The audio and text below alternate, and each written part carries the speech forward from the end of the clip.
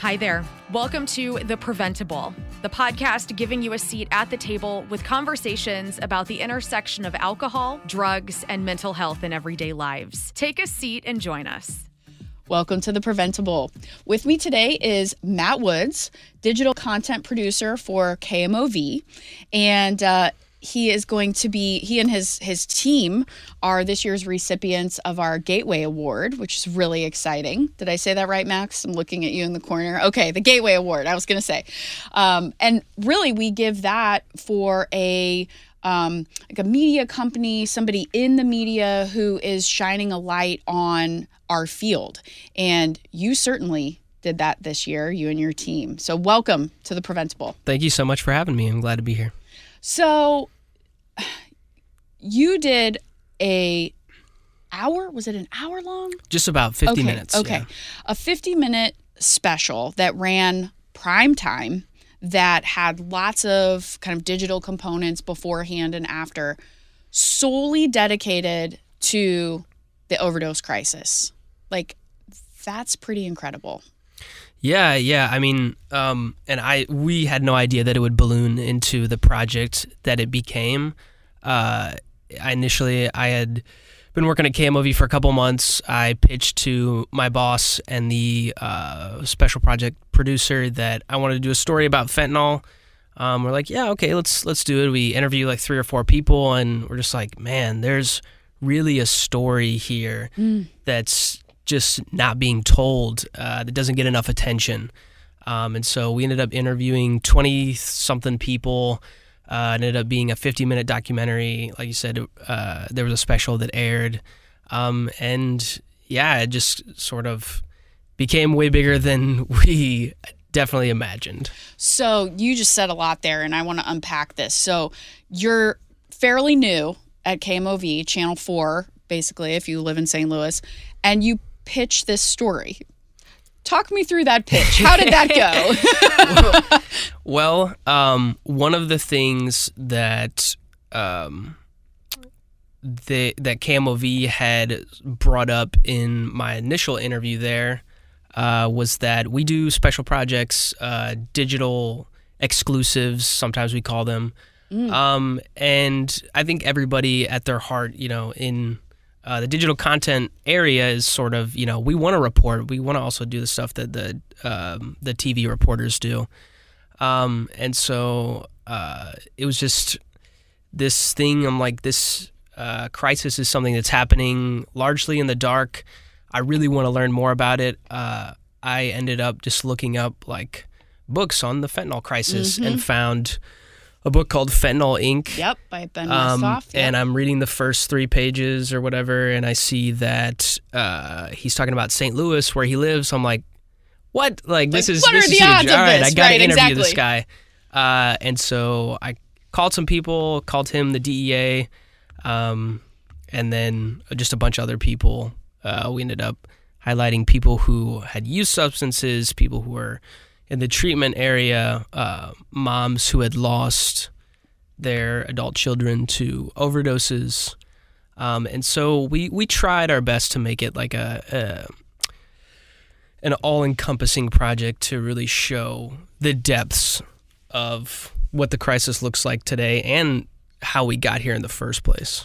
Right. And that, to me, I think was something that a lot of us appreciated about the special and the coverage, was that you addressed it from as many sides as possible, right? So you talked about how did it get here? You talked about the supply side. You talked about the demand side. Selfishly, really stoked you included prevention education and beginning in kindergarten. I remember when we first talked, you were like, wait, back up the truck. What? But then you also talked to people who had lost kiddos and people who are in recovery, right? And there were just lots of sides of the story, which to me is very rare, but very much appreciated. And I think that's why locally, and I know at other places as well, there's become so much traction around this, because you spent 50 minutes And 50 minutes is not enough. I'm sure we could talk about, like, how do you decide what to edit and how do you decide who to feature and who not to feature? Like, that must be really hard. But you devoted 50 minutes in primetime television. You weren't showing, like, whatever, Chicago PD or Big Bang Theory or whatever. Like, this is what you were talking about. Like, that's a BFD. That's a big friggin' deal, you know? So that's why you're here. And I just want to say, like, thank you from our field. Thank you for shedding a light on all of the different aspects, because as we were talking about before, there's not a strategy that's going to get us out of this, right? It's not just Narcan. It's not just needle exchange. It's not just prevention education. It's not just law enforcement. It's like all of it. Yeah, I think the more that I read, research, and report on this, the more I realize that I don't know, which is a good thing. It's a very complicated issue. People need to understand that. And they also just need to understand that these are humans that we're talking about. And I think if I wanted people to come away with one thing from the documentary is just to feel a little more empathetic about people's lives, because there really are a lot of people who think that because it doesn't affect them that they don't need to care, or that, it can never happen to me. Mm-hmm. It could never happen to my kid, not in my house. Mm-hmm. But it does. And we hear the stories, and to the point of, you know, who to include in the documentary, I think as journalists, we always have to think about who has a stake in this. Obviously, the families, the people who are struggling with it themselves, but there are so many people that this crisis touches along the way that their stories need to be told too, right? So, Did you always want to be a journalist? You know, and are you from here originally? I wish I had. Yeah, I'm from Granite City. Oh, okay. Cool. I went to Granite City High School and then Webster University. So I've always stuck around. Program, right? They do. Yeah. I had some great professors at Webster who really helped me craft my love for journalism, and not just. Originally, I was like, I'm interested in sports. I could be a sports journalist, sports broadcaster, reporter, something along those lines. Mm-hmm. But as I took some more journalism classes, I just sort of got a liking for just reporting on news as well. And so, yeah, I think I've kind of hung on to that. And I also just love documentaries in general. I'm such a documentary nerd. What's like the last really good one you've seen? Besides yours, of course. Besides, I haven't watched it in a while. There was a really good documentary series on Alec Murdaugh. Oh yeah. On Netflix. Case was a lot more complicated than I thought. That one, there was a really good one on Peacock about Casey Anthony that I watched not that long ago. Okay. It was really, really good. And those are the ones that come up are always like the real crime ones. But there's a lot of really good ones out there. So that long form content is something that I've really begun to like. So you make this pitch to your like relatively new bosses. How long were you there before you make this pitch, by the way? I think it was 3 months. Okay, cool. Maybe so 3 months, you're like, I got an idea. Yeah. And we're going to talk long form about fentanyl in St. Louis. At first, I think I said, all right, we could have 4 separate parts of this and have one part be like the families and one part be the law enforcement and the paramedics, which actually didn't end up getting in there. Maybe that's part 2. Part 2, yeah. We actually are working on a follow-up. So okay, all right. Yes, so we're going to come back to that. Love okay, to talk about that. So you make this pitch. Part 1 is families. Part 2 is like law enforcement, paramedics. And then I can't remember exactly, but that's how we had it. And then we're just like, our project producer at one point was just like, I think it just needs to be one thing. Like these are all just encompass each other so much that let's just put it into one. So I love it. So if you're a media personality listening or a reporter, don't take offense to this, but, you know, when we get requests and it's like, hey, I'm Matt Woods with Channel 4. Would you like to speak on this? It's awesome. And sometimes it's a little like, here we go. Because you have this amount of time, right? And so the crew will come out, we'll rearrange our schedule because we want to be available. The crew will come out and they'll interview you. And usually what gets on air is like, we're concerned, or cannabis is bad. And it's like, no, that's not what I just said, right? And so I'm not going to lie, when I first got connected with you, I'm like, okay, let's talk about fentanyl. But your approach from the very beginning, I felt, and I know lots of other people felt like this, was different. Like, you weren't trying to get a soundbite, you were seeking to understand. And that led to several other interviews, and you were a real like detective in a way, because something would come up and you'd be like, well, who would be a good person to talk to about that? And who would be a good person? I mean, I'm assuming that's what's made this so great, right? Is that you were able to dig and keep digging and keep digging. Yeah, we used, besides the amount of people we talked to, I think we really used data to our advantage. Obviously, the CDC has data for like nationwide, but we also got specific data from St. Louis City and St. Louis County Medical Examiner. Yes. And that would show us, like, it was really comprehensive. Like, everything besides the person's name, honestly, was, you could see what types of drugs were involved. And so, you know, when you see 360 out of 425 or whatever, something similar to that, of the deaths were involved fentanyl. Okay, well, that's something that obviously we need to highlight. Yeah. And so you start with the fact that so many people are dying, we have to fix this, and then you just kind of sort of work backwards, I guess, to try to figure out narrow down what the problem is, what the problems are, and how the system could work better to sort of fix that, because there's so many. The system is a beast, right? So to change, that has to be tweaked and changed. People have to buy into that. So yeah, and the system is broken. Let's face it. I mean, there are parts of the system that are really trying, and there's innovation, and there's, you know, more funding now than there has been before, but we still have a long way to go. So yeah, it can feel overwhelming sometimes to make a change. Were there times where you felt like this isn't going to go anywhere, or it's too long, or it's not long enough, or am I really capturing what I want to capture? I mean, talk to me about like any sort of challenges you had along the way. I think the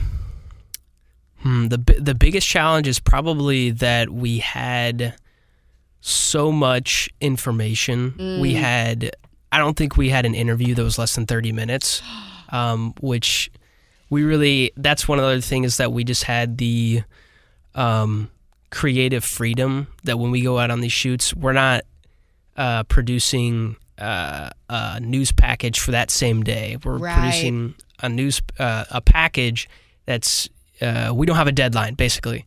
Did you have a deadline? We did not, which is great. This is like kind of earth-shattering for local TV news. It's sort of unheard of. Yeah, right, exactly. Like, you know, you imagine like the bosses are, all right, you got to get it done by this date. And right. Yeah, usually a reporter's like, yeah, I got to get this on by the 5 p.m. news, and you're like, it's 2 o'clock. Like, how is this going to work? Yes, yeah. And that's real, and I don't know if I would ever want to do that. I don't blame you. I don't blame you. Yeah, I see them, and it's a hustle. It's a sprint every day for those guys. But I'm trying to remember what your original question was. You were talking about how much content you had. I mean, I would imagine you had like hours of content that you had to get down. And so, yeah, when you have 23 interviews, and it must have been 20 hours of just interviews, we have those logged, and we know what the most important stuff. We have, you know, our best parts of the interview, interviews in there. We have our most knowledgeable subjects on this part talking about this, but it's also like it has to be cohesive. It has to come together. There has to be so much extra footage, not just the interviews that you add into it. So there's, I mean, if we had more footage, just raw footage that you see a lot in documentaries, it could have been an hour and a half. It could have been 2 hours. But 50 minutes is really lengthy for local news. Yeah. To produce a piece like that. So, I was going to say breaking the fourth wall, but I don't think that's what it's actually called. You can tell me what it's called. But here in the studio, we have one of your team members who is not coming on air or on video, which is totally fine. I tried. We both tried, I know. So, what is it called? It's not breaking the fourth wall. What is it called? Contaminated. Yeah, okay. I should have said that in the first bite. Contaminated, the Fentanyl Crisis in St. Louis. I mean, what is it? Yes, say that again. Contaminated, the Fentanyl Crisis in St. Louis is the actual name of the documentary. Yes. What is it called where I'm like talking to people in the room, but they're not actually on camera? What's that called? Oh, it's not. It's does like it have a name? I don't know. I feel like you would know this as a documentary person. I don't think so. A documentarian? Is that what it's called? Oh wow, I've never. I will gladly take the title, Own it. Okay, we can include that like in documentarian Matt Woods. Okay, so anyway, you had an amazing team that was working with you, including some really great editors who are not going to come on camera. But could you talk a little bit about your team? Absolutely, and I wish Sada would have come on so that she could bounce some ideas off me, but it's okay. Yes, so basically, and there were more than just myself. We have a video producer / editor, and then the special project producer. And so essentially, it was us three doing the bulk of it. I was doing the reporting, who should we interview, and actually doing the interviews, getting the data, all that good stuff. And then once we had the interviews, sort of just having that conversation of what are we missing still, and how do we convey the message that we want to convey, the narrative. Right. And so Sada actually, all the video editing, that's her. All the newspaper clippings and the music and all that stuff, that was all her. And I would just sort of look over her shoulder and sort of help her figure out what the best sound was from the interviews and that sort of stuff. So it's really a collaborative project. Yeah. Absolutely, and it really needs to be because you never just want to have one perspective on really any piece of journalism. And whenever you just, different people just think of the different things that you need to produce that final product, basically. Right. So is it weird to watch your work, or do you like to watch it as you said a while ago, you're like, it's been a while since I've watched it. Like, do you actually watch it? And is it weird? Are you constantly critiquing yourself and being like, ooh, I should have done that, or you should have used this music instead of this, or? Well, yes, you're always gonna beat yourself up on, oh, why did I not ask this question here? And that's just something, when you're in the interview, it's hard to, sometimes you just miss stuff. Yeah, of course. And so, yeah, but at the same time, I guess, I can't remember what the original question was again, sorry. That's all right. I was asking if it was if it's weird watching your work. Oh, yeah.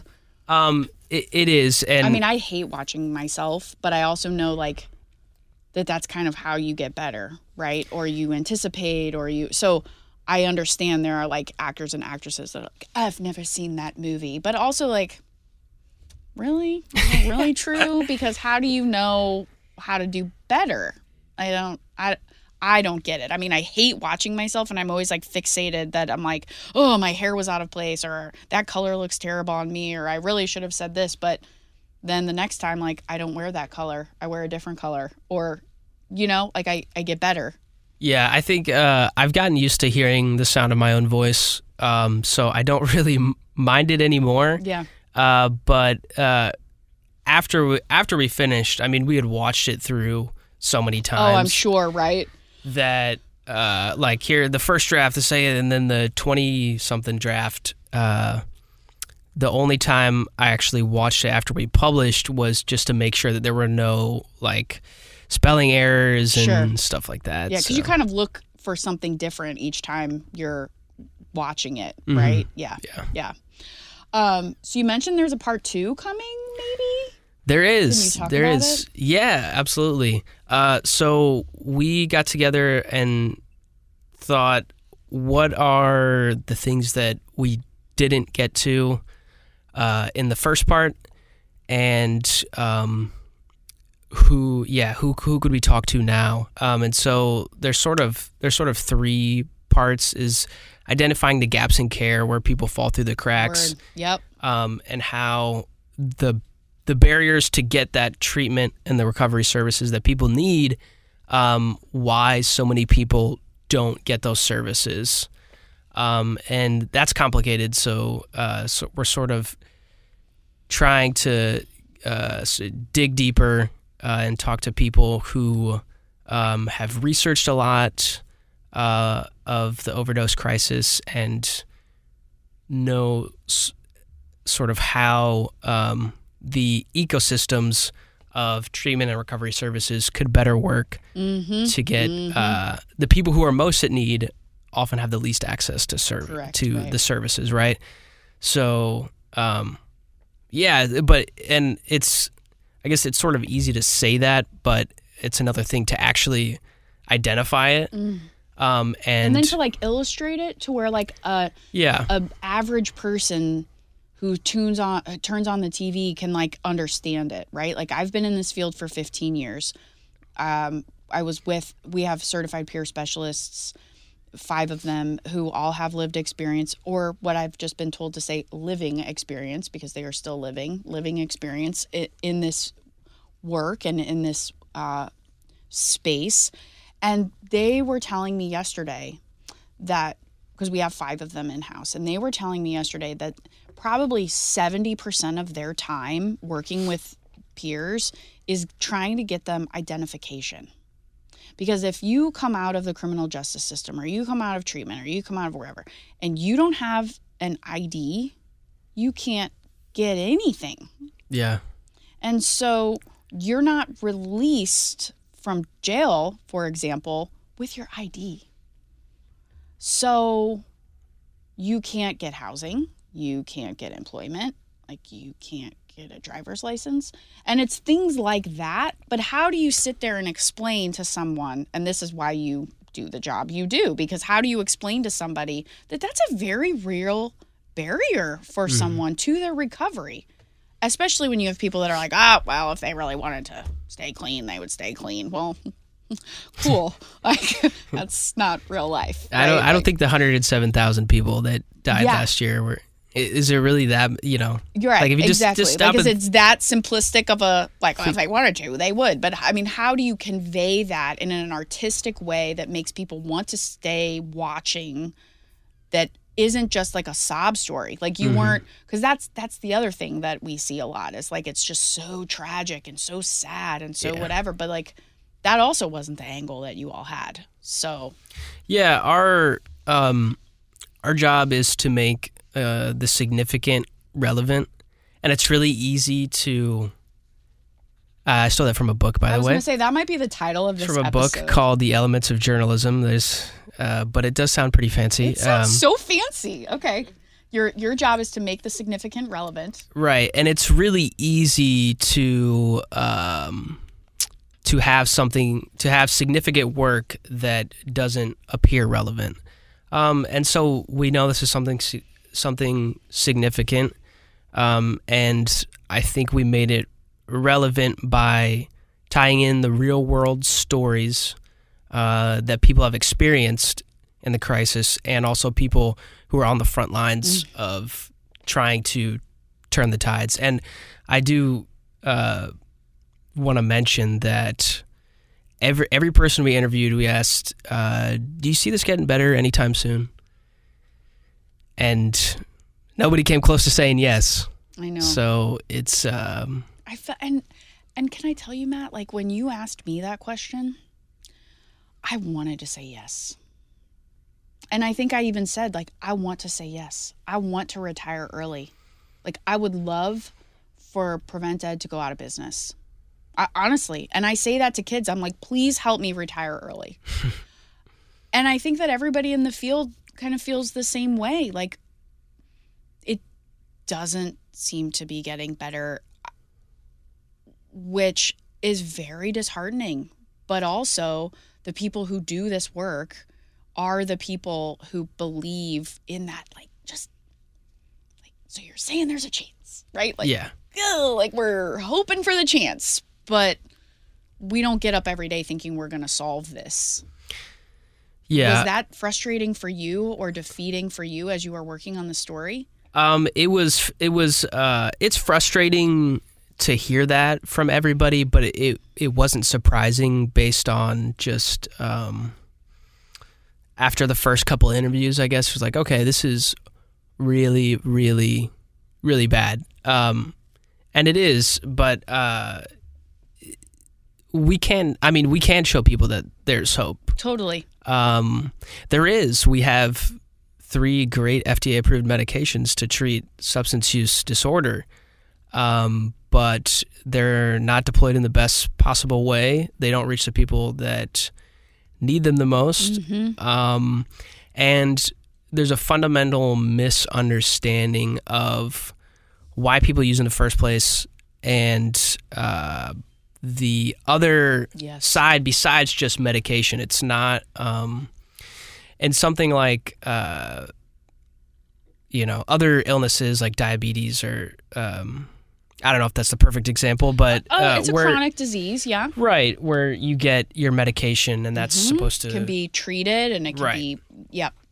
But with... managed. With substance use, most of the people are using as a means to cope with other issues that are present in their life. And those don't just go away, right? Right, exactly. So. Exactly. And how can we, better understand the things that drive folks to experiment or use or need it to feel normal or whatever. I mean, some of that is coping. Some of that is also curiosity and experimentation. And those are things that we have to take into account, It is a very complex issue. And I think that the hope is there. Otherwise, we wouldn't be doing it, right? Yeah. And I can imagine that it would have been very frustrating to be doing this work and then hearing the same thing over and over again, like, nope, we don't see it getting better. Nope, we don't see it. But you doing the work is also sort of getting us one step closer, right? Yeah, and I think showing people the real world better outcomes, and what the possibility for better outcomes can really allow people to allow the public opinion to change. And it's not we don't do this because we want to change people's opinion, but if you show them this, then we want it to be impactful, right? I mean, you shined a light on possibility. Yeah. Which is critical for people in the field, for people struggling with substance use disorder, for people who love someone who are struggling with substance use disorder, for people in recovery, for policymakers, for all of it. Talk to me a little bit about the reception that this has had. I mean, obviously, we love it. We're giving you guys an award, and you're on the podcast, but a lot of people really loved this, and we're very grateful. It was better received. Much better received than I had thought originally. A lot of you put it out there and you're just like, okay, now it's out there. What do we do now? But it has over 1 million views on YouTube, so people are watching it, and not just in St. Louis. Yep. Other places around the country. And I don't want to make it sound like views are the only thing that we care about. It's an indicator. It's important. Right. But the fact that people are viewing it, we hope that people can get something from it. If I think I mentioned it, but the one thing, if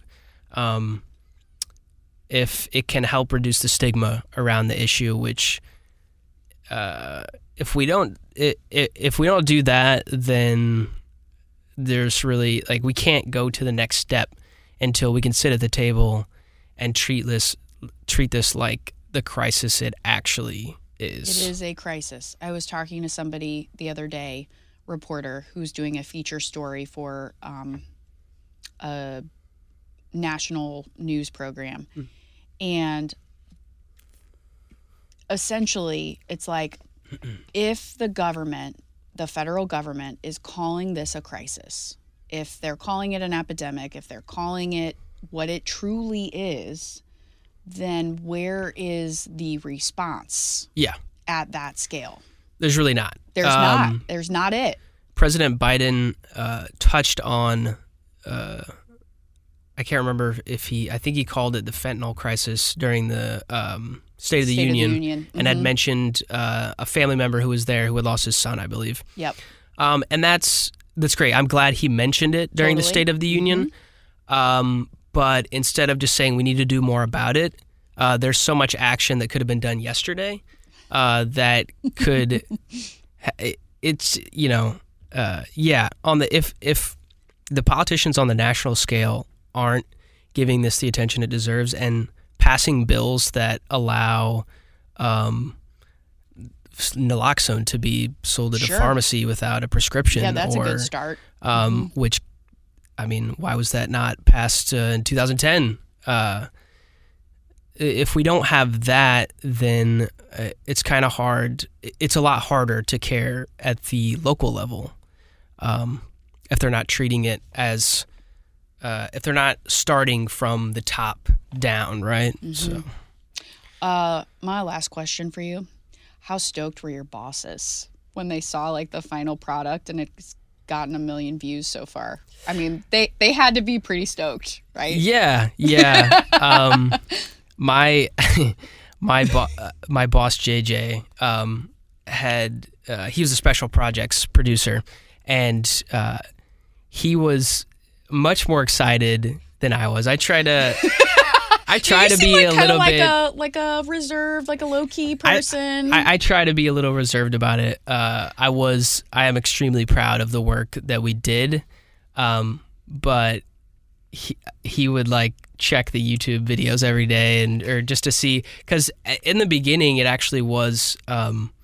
There were a few days where 100,000 people had viewed it within 24 hours. That's nuts. And we're watching it, after the first day, and we're like, we haven't promoted this on air.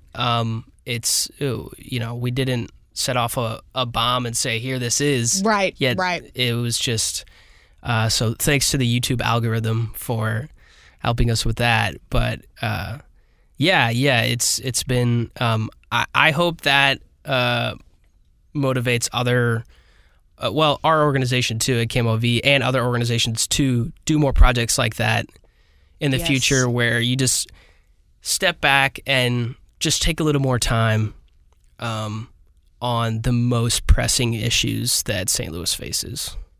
Any idea when we can expect part 2?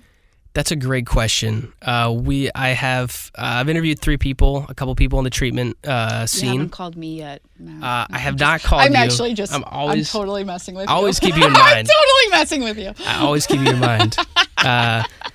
But yeah, hoping to interview a couple more paramedics. Awesome. Do maybe a profile of some people who are showing what outcomes are possible in those areas that we historically call underserved. But they're ignored. They've been ignored. They've been ignored for a long time, which is why they're more likely to use heroin and fentanyl in the first place. And then die.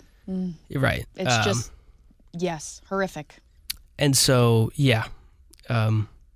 But a few months, give or take, possibly. Okay. Who knows? It might also be September if we just keep. But also what I will say is, I asked that question not really expecting an answer, because what I have learned about you in the short amount of time that I've gotten to know you is that you're just going to keep digging and doing the work and making sure that when it comes out, it's going to present the story in as many ways as you can, and you're not going to rush it. And it's really awesome that KMOV is also not rushing it. They're not like, we need a part 2 tomorrow. You're not like a Marvel movie. Like, it's okay. Take your time. Yes, and that I'm very thankful for that, and that we have that the space to do that, because it's a lot of time. It's more expensive than the most of the work, just because it takes more time. So yeah. Well, maybe when it comes out, you can come back and talk about this again. Absolutely. Awesome. Thank you so much for being here. If you like what you heard, please consider rating, reviewing, and subscribing to the podcast. I'm just so thrilled that you were here today, but also that you're going to be accepting an award, because it's not an Oscar or anything, but it means something. It's from the field. It means something really important. So thank you for doing the work. Absolutely. It really means a lot that a local organization would give me an award like that. There's awards in journalism, but I assume they're picked by other journalists. So when people in the community acknowledge that you're doing something to make a difference, it really means a lot. You are the only person we even thought about this year. All right. For real.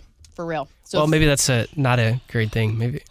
No, well, there's other people trying. Okay, I'll say that. There's other people trying, but well deserved. So thank you very much. Appreciate it. Again, if you like what you heard, I've already said this, but I'm going to say it again. Subscribe to the podcast. Until next time. Thanks for joining us at The Preventable. Brought to you ad-free by Prevent Ed. Prevent Ed works to reduce or prevent the harms of alcohol and other drug use through education, intervention, and advocacy. Please visit their website at prevented.org. Like what you heard? Rate, review, and subscribe to stay up to date with what we are serving on The Preventable.